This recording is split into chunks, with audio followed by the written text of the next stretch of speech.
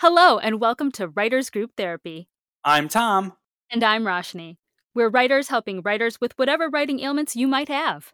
Whether it's related to your craft or your career, we can help. Are you ready for your session? The doctors are in.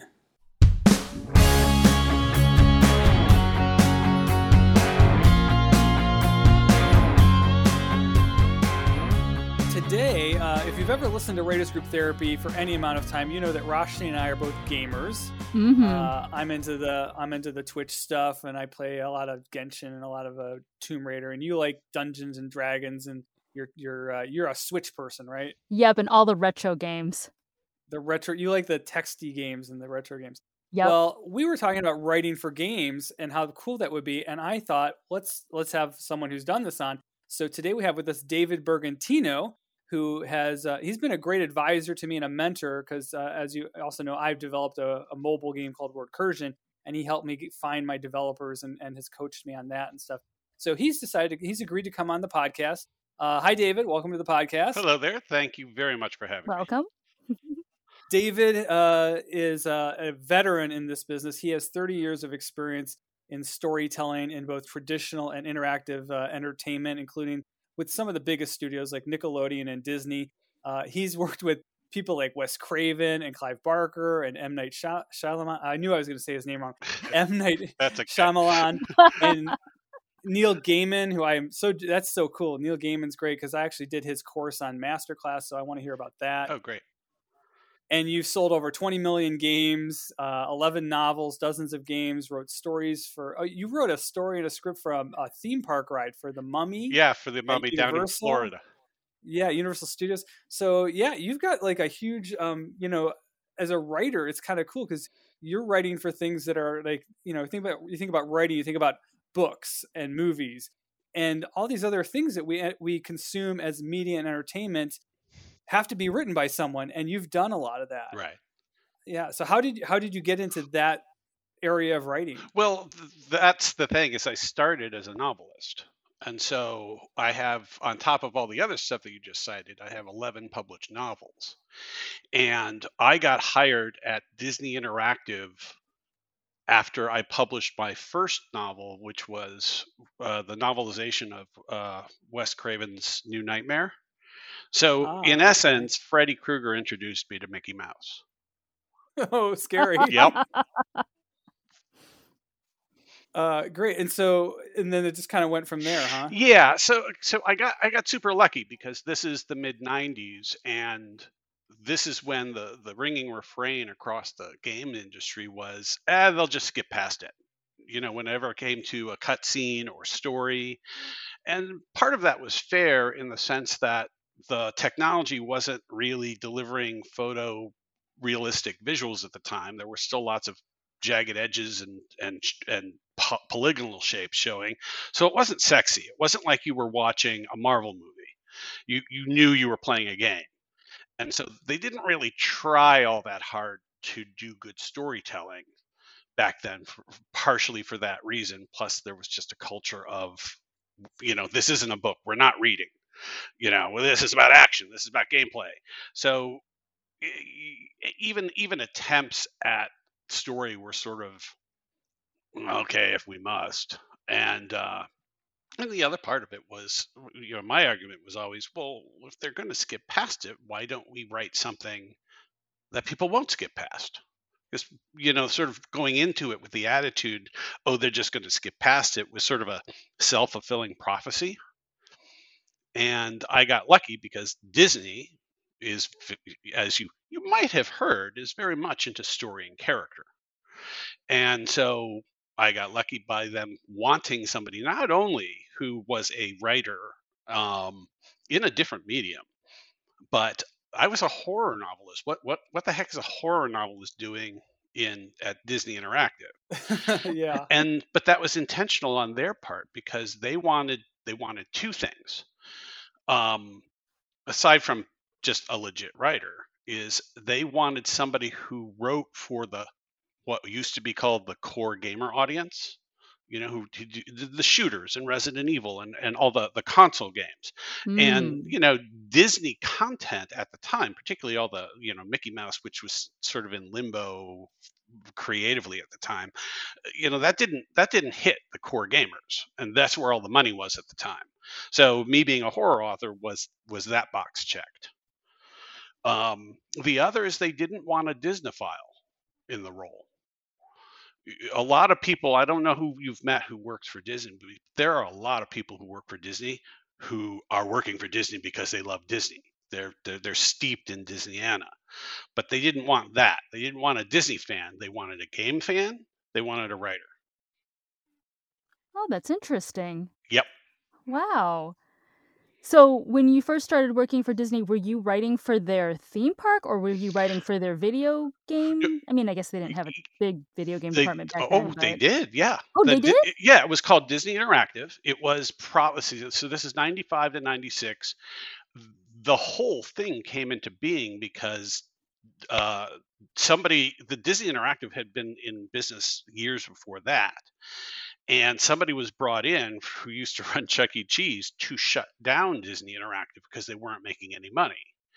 Instead, he turned around, published a huge game in the Aladdin game, and built up 1,000 people across 3 divisions, and that became Disney Interactive when I was there. Oh my gosh, I always thought Disney Interactive was all educational stuff. No. Back then, before it was officially Disney Interactive, so I think it became Disney Interactive 93, 94, something like that. It was called Disney Software, and that's what originally was just, storybooks and more educational software. As of the incarnation of Disney Interactive, the edutainment, which is where that word came from, the edutainment was its own division, and then we were the entertainment division that did the consoles and the core games. Not that we really published much outside of the movie games. I mean, I was hired not to write per se. It was more like I was hired to be a producer who had a writing background. And part of my remit versus a lot of the other producers was to create original IP for Disney Interactive. So I was dealing with all the, like, we did pitches for like The Rock. Remember that old movie? We were doing pitches for all the internal sort of I forget what The Rock. You mean the Nick Cage, Sean Connery movie? Yep. Oh, they were doing a game for that. Well, wow. We tried. We were pitching stuff. It was sort of like I was doing the hardest. That's a hard way of putting that. But I was doing the hard part in the sense that I was trying to create original IP in a place where all they wanted to do was license, or at least the semblance of license by just creating games based on their own characters. So I worked both to create original games, none of which saw the light of day, and also co-producing as an associate producer games like Hercules and this cult original game we came up with Donald Duck called Cold Shadow, and the Gargoyles game. Those were my first games, Gargoyles and Cold Shadow. And so that was sort of like my day job within Disney Interactive. And then I moonlighted as I created this, what is now a very common form of interactive narrative game, like not quite what it's sort of like what Telltale is now, or what Telltale became. Oh yeah, it's kind of branching narrative. Yeah, branching narrative. Storytelling. I created a design for that back in ~95 based on a location-based play I saw in LA. I forget what it's called now, but a friend of mine worked in the box office and snuck me the script, and I broke down the script on how they created a play that took place in all over a mansion simultaneously, and I figured out a design for interactive narrative based on that. But then, yeah, it was wow. You have to think very differently in that because you're not Yep. thinking linearly, right? Right. And that's where things have gone, even in linear games. Like I just did Dying Light 2, and it's a linear game, but depending on what you do and what your choices are, there are different outcomes along the way for different side stories and even the main story. And so, and now that's come about, not to skip ahead, but now that's come about because it used to be, aside from the fact that now everything is photorealistic and wonderful and rich and giant, glittering worlds. You've been reduced to just about two engines, Unreal and gosh, I'm not doing good at remembering today. Unity, Unreal and Unity. And all these engines can do, and these two engines alone can do just about everything.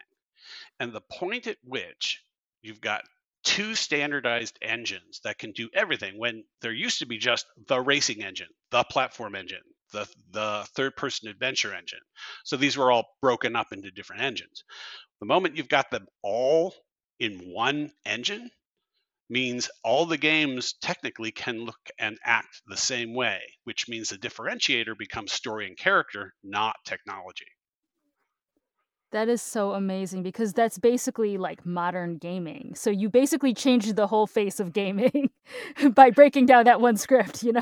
Well, I mean, like I said, sadly, I will be garnering no awards for that because it never saw the light of day, so therefore it does not exist in our world. Mhm.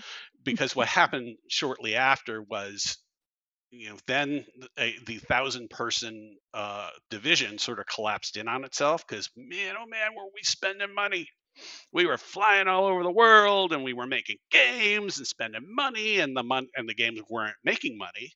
And then there was all the Mhm. money we spent on developing all these concepts. I actually still have concept art on my wall today. I had concept art that was hand painted, like oil painted concept art. Wow. That's we did storyboards for our pitches on like 4x6 panels of foam core. That one pitch would fill an entire conference room all around, and we'd walk like Stations of the Cross from pitchboard to pitchboard. That's the kind of money we were spending, and of course it collapsed in on itself shortly thereafter, with the first thing to go was all original material. Yeah. Wow, that is amazing. I mean, from what I know of my limited video game history, though, I feel like the 90s was a lot of experimentation and like things didn't really pan out until the 2000s anyway, so it was kind of probably just bad timing, you know? Well, it's cyclical, particularly with a place like Disney Interactive. The joke was that that your average job in the games industry was about 2 years. They put a lot of money into the start. They'd release something, it would bomb, and they'd close down, and that's pretty much a 2-year cycle. And this was particularly true at the studios, minus Warner Brothers. But every 2 years, Disney Interactive. At one point, we were Buena Vista Interactive. At another point, they were Disney Interactive Entertainment, which was kind of unfortunate because that made the initials die. And I just got that. yeah. Oh boy. And and every time they had one success, somebody used it as an excuse to repopulate the entire the entire division. So at the time, one of the other times it happened was with Who Wants to Be a Millionaire. It made a ton of money for the studio, so they then bulked it back up again and started making all sorts of stuff, and the same thing happened. None of that stuff made enough money, so they closed it down. Then, after a couple iterations of that, of course, the latest one was, well, first there was the buying of studios, but then there was the Toys to Life business with the Disney Infinity, like the Lego things, like Skylanders. Disney was only yeah. and Disney was only in that business for 2 years before they shut it down. That's crazy. That's crazy. Do you think there's a disconnect between what Disney felt people were, the audience that was watching stuff on TV and in movies, versus who was going to play the games? Well, this is something that we struggled with at Disney. I think people kind of get it now, but we had other challenges on top of that.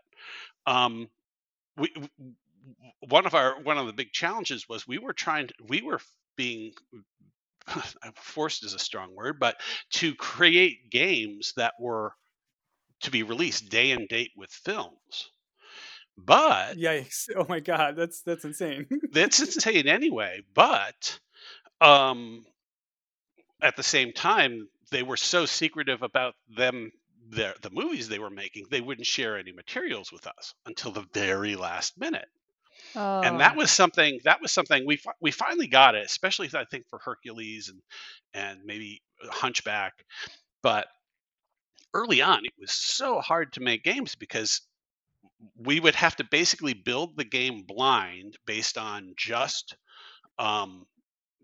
basically some storyboards and some concept art, but we had no assets we could use. We couldn't know the really we were not even allowed to know the story of the movie for a long time. And so we would kind of build an engine and some mechanics and some levels and hope that, and then just make stuff up. Once we got the information we needed, we would completely retrofit whatever story there was for the movie just to fit the game because we had to. That's all we could do. Wow. That's actually one thing we were wondering, because games are such a visual medium. I mean, what comes first? Do you have to storyboard it first, or do you write, or do you do it concurrently? Obviously, in this case, you had to just kind of make stuff up, but like... Well, it depends. It depends on the game.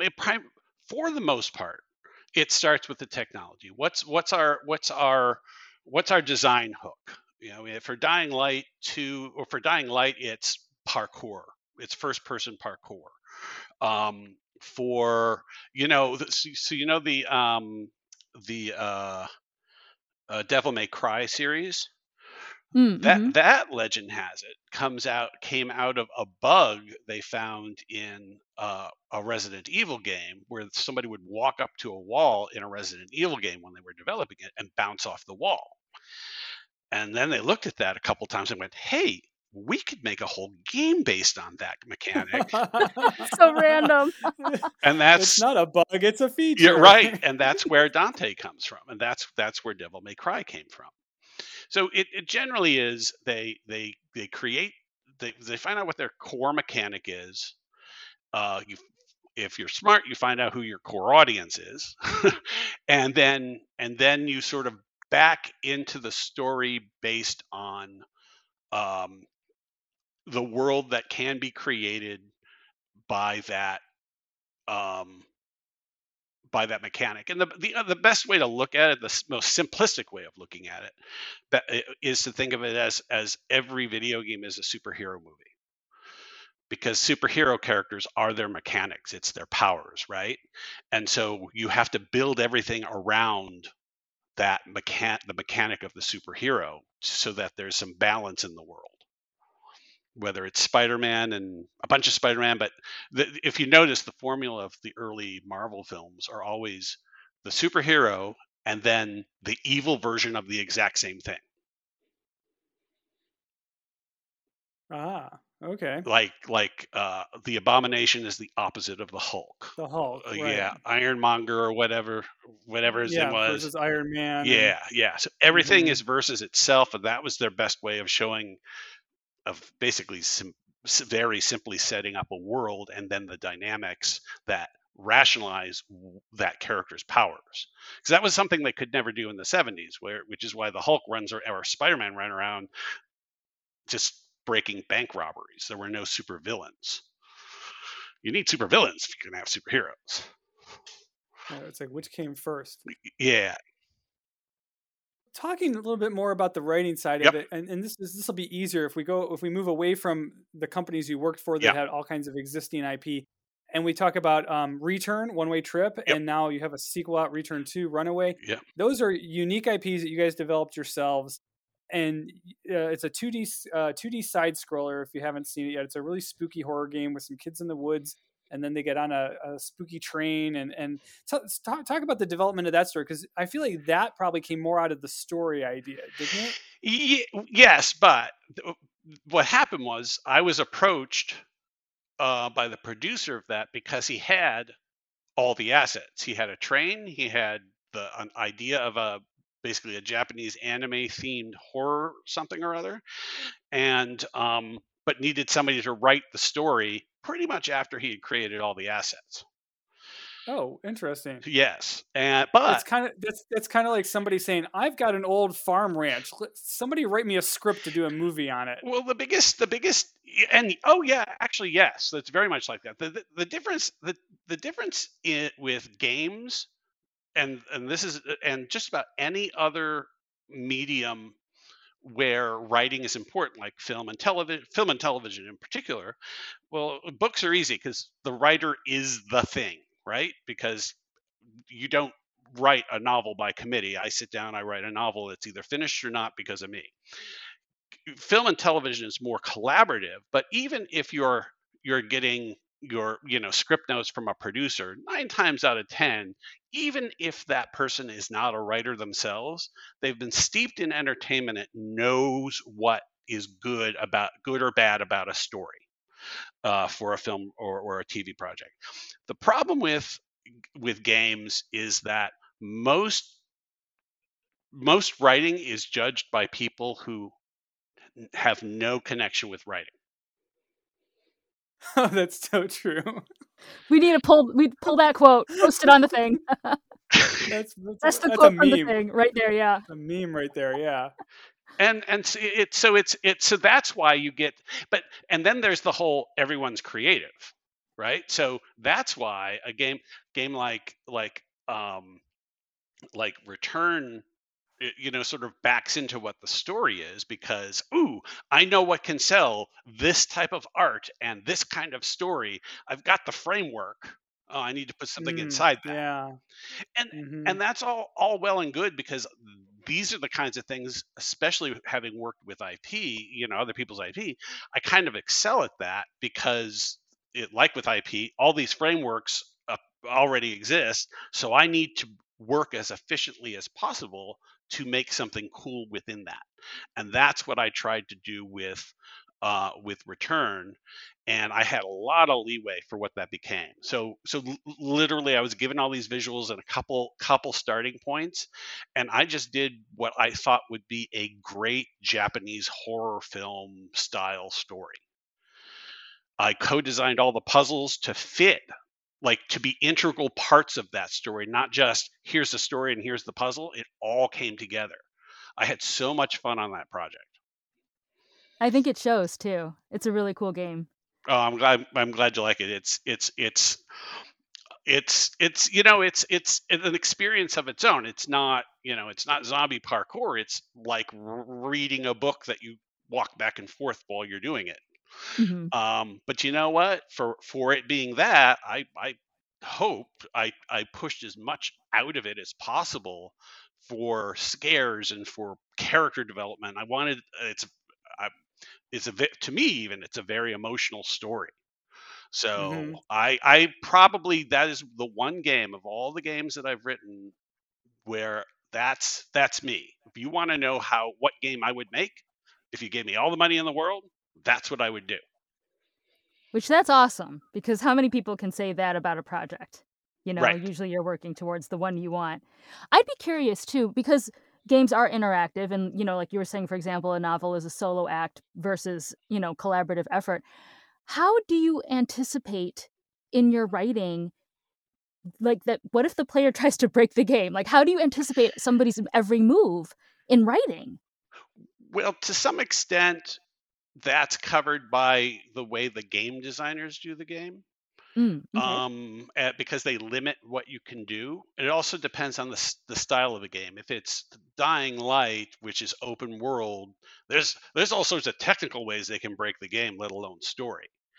And so luckily, I mean, play a lot of games, so I understand how stories can work, and I'm very big on continuity, even with especially with games, because of that issue. But for example, a game like the Uncharted series, those are very story oriented, but they're also linear. And so I'm actually playing those right now. I'm in Uncharted 2 right now. I've oh, started great. at the beginning. Oh, Yeah. great. So yeah, they are very linear. But Mhm. yeah, you kind of have story and then action, then story, then action. Right. But what they did though was, I mean, you can skip through the visuals, but they made an effort to I mean the cutscenes, they made an effort to make to have that to take a holistic approach to telling the story of that game, so that the gameplay is cinematic and the story bits are so well produced you want to see them for the same reason you would sit and watch a scene from a movie. And Hmm. so and the only as far as I'm concerned, the only way that even happened is because those guys could afford to do it themselves by that time. No one was really going to take a chance. They wouldn't have never have taken a chance on a new studio with that form of game. But it was Naughty Dog, who had already produced a bunch of big hits, and so they could afford to build their own demo of that, and that's why that game exists. It's not because publishers are going, oh, this is what we want to do. Nope, it was because the developer decided that's what they wanted to do.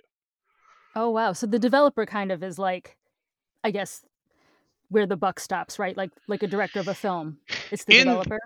in this case, yes. I mean, they're sort of like the production company, but Mm. it depends on, again, it depends. If you have somebody like Naughty Dog and Insomniac, who incidentally both came out of the Universal uh, mid '90s, early '90s Universal version of, well, Universal Interactive, and they were given a tremendous leeway to create. And who later has so much power that they can do stuff. That's fine. Everybody else, it's more like the studio system. You have to make what the money people are giving you, and it's the second game. If you've done well with the first game, listening to them, the second game they'll listen to you. Ah, isn't that always the way? Yeah, So Yeah. yeah. I'm curious. All right. So I write YA fantasy. I try to hit 60,000 words minimum. Tom and I both write scripts, maybe around 120 pages or a little bit less, if it's comedy or something. What is an average game script? What's the length of an average game script? Again, and I think, and this is the blessing and the curse of writing. There is almost no standards. There are almost no standards in writing. Like even like every script, except for some of the newer ones, you're usually shooting for around 95 to 120 pages. Novels, like you said, you easily rattled off some ranges of the kinds of novels, because I've done the same thing. But for games, it just depends. I mean, we wrote reams and reams and reams and reams for Dying Light 2 because it's a huge open world, and there are also t- like a dozen different things to write for, like the cutscenes versus the in-game scenes versus the background dialogue versus reactions to specific things that happen. There's all these parts that have to get put together, whereas everything else is more monolithic. I wrote a little pot farming game that was about 10,000 words. I wrote an adult fantasy game that was about 30,000 words. I would say I've written at least 4 novels worth of text for Dying Light, and that's Holy moly. and that's and Wow. that's not me originating. Like, that's just the stuff that I built for them, and some of the stuff I polished, let alone the sum total of all the text there is in the game. There's an insane amount of text in this game. Wow. Okay. How is that different from doing the theme park stuff? I have to, before we wrap up. I got to go back to the Mummy because that's so cool. How did you get involved in doing a theme park ride? Well, Because I know like Disney has very narrative theme park rides. Yeah. This was early on. A friend of mine was actually the design director for the park. She had cut her teeth on the very first, the Halloween nights thing. Yeah. She like I went to the very first one of those because that was one of her first Wow. big successes, and then she transferred to Florida sometime after that, and just calls me up one day and says, "I need you to do this." And we and I was at a mall, and we actually brainstormed the story for the ride while I was pacing in a mall in Burbank, and then Really? yeah, and like and me especially, I was early in games, and I was always like, she just wanted a story. I'm like, yeah, but there's a ride. It's gotta be mechanics. It's gotta be tense.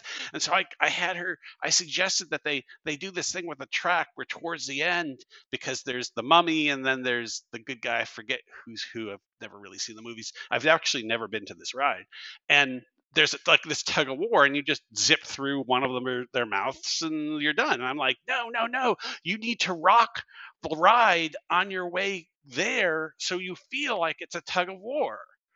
You have to tilt the if you can do it without killing people, you should do this. And she's like, oh yeah, that's a great idea.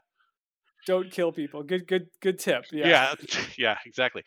And so I later then she sent me she sent me the outline and said, okay, write a script based on this. It was only the ride's maybe 3 to 5 minutes. It's not very much, and there's only so much you can do. But it was sort of based on my experience with the Indiana Jones ride and what didn't work for me with that. Huh. I will say the Mummy ride, at least the one I haven't been to the Florida one, the one here in California, if it's based on the same thing, is one of my favorite rides. So good job. Well, they're actually completely different rides, I found out. Are they really? Oh no. Oh. Yeah, I'm sure the Florida one is better. yeah, I don't know. I like I said, I've never been, and I don't know if it's still there. I haven't looked lately, but there have been. I think at one point they changed the rides for the Tom Cruise Mummy. Oh, interesting. Oh yeah, I heard that. Yeah. Yeah. That was the not a good. That didn't go very well. Yeah. No, it did not. Oh man. Yeah. Speaking of Florida versus other places, you said that you used to live in LA, but you recently moved to the East Coast. What is it like writing outside of an industry center, or does it not matter at this point in your career? Well, it doesn't, and that's exactly why I moved. Mm. I mean, I didn't dislike LA. I've lived there for 30 years, and I've moved away several times and always come back. LA as a entertainment industry and for games is not really relevant to my world. Plus, my world, I work for clients in Poland and China and South America and maybe and one in the U.S., but all of their developers who are offshore. And at one point, I just said, "Hey, I can do this from anywhere, and if I can, where would I go?" And I just landed somewhere that's peaceful. I got a house and nice surroundings and an amazing neighborhood. And it's just quality of living is higher for me right now, and I'm still doing exactly the same thing I was doing in LA, and I still have contacts in LA. I've been at this a long time, and so so I didn't lose anything. It used to be, oh my God, you leave LA, you're done for. I'm like, I feel the same way. yeah. Sitting in Ohio. Hmm. This has been really cool. I loved hearing about all the different things you've done. It's kind of a strange industry to get into. What suggestions do you have for someone who's interested in getting into game writing? Yeah. Are there classes, or is it just kind of like come up with an indie thing, do it yourself, that kind of stuff? Yeah, there's a couple different ways, because again, it's very non-standardized when it comes to writers, and also writers are the least of what developers even are thinking of in terms of hiring. And so for the youngins, it's go to go to, there are plenty of decent video game programs within schools now, although they're mostly centered around technology like programming and art. If you get into the program, they all now have side bits on design and storytelling, and it's not even, you would think that like USC, which probably has the biggest, most famous one, I have never spoken there. I have never, and whereas all of my producer friends and designer friends and artist friends, they've all become adjunct professors there. Just meanwhile, like a Hollywood screenwriter is the head of the program. The guy, there's a professor there who listens to our podcast because he's made his students listen to some of our podcasts. Oh, really? So if he's listening, call David. He's probably a friend of mine. I know almost everybody there, and that is only to say that that's the level. That's a gauge of the stature of film of writers in games. If a place like USC kind of ranks them that way, your next best bet, as far as I'm concerned, is just get a job at a publisher or developer for whatever. Usually it's a tester or associate producer, although I think things have changed since I started, but you basically just have to be in somewhere. And both for writing and this is if you're a published writer or you've got some writer's chops, that makes it easier for you to look on either at websites for publishers or developers and see if they're looking for the narrative director or writers of any sort. And then if you have credits, then that can kind of skip you to the writing part. Otherwise, or if you're not finding that, what I suggest people do is find out what games you like and then go approach those companies, because you already have one of the big things that they need is passion for what they do. And so that's a good point. Yep, you gotta have passion. Yeah, and then and an affinity. If mine is like, if I could, I would write for Double Fine right now.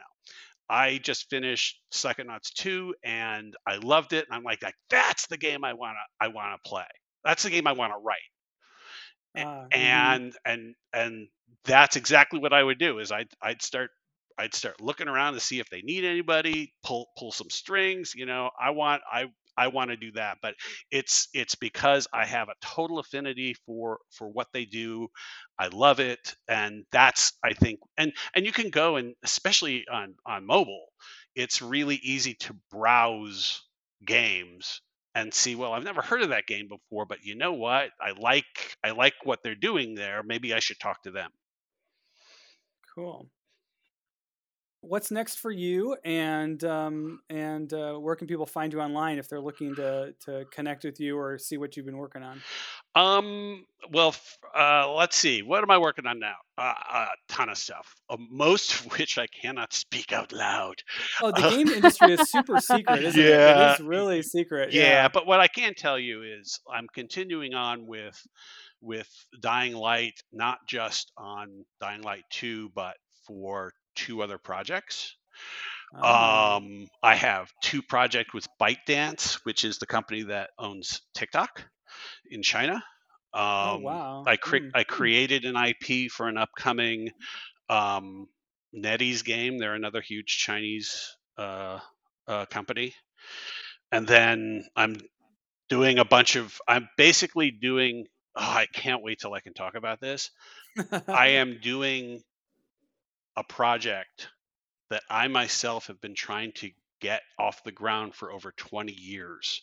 It finally got off the ground, not because of me, but I got then engaged to work on this project, which is the project that I've been wanting to do for decades. I kid you not. Well, congratulations. Awesome. Yeah, thank you. And we'll have to have you back when you can talk about it. Yeah. Oh, and the stories I can tell because of my history with this particular IP. But so yeah, and it's a full range of adventure, first person, mobile, console, I'm doing an MMO. I'm doing 2 projects for another Polish MMO company in Poland, and then a bunch of kids stuff for another US based publisher. So it's a full range of wacky, cool stuff, all of which I love. That's my favorite thing about the way this has all turned out. And you know that this isn't the case in a lot of cases, especially is that I am working on everything that I love, and I love everything that I work on. Knock on wood. That's amazing. Cool. Okay, well, check out David Brigantino's games on various platforms and consoles. I know Return and Return 2 are on Steam. Right. But yeah, congratulations and thanks for coming on the podcast. Thanks. If you want to check out coldroomentertainment.com, you can Oh, cool. You can check out all my publicly available projects and ways to play them and where they're to be found. You can also check my Facebook authors page where I post stuff on projects as I'm about to post a new project that I just got engaged that I can talk about. Cool. And that Wing Recipes and Puns. So there you go. Great. Those are the best ways. I'm not a huge social media guy, but I do promote my stuff when I can. All right, great. Thank you. Everyone else, thanks for listening, and do follow us on Twitter and Instagram at wgtherapy.com or check us out at writersgrouptherapy.com, and we'll see you next time.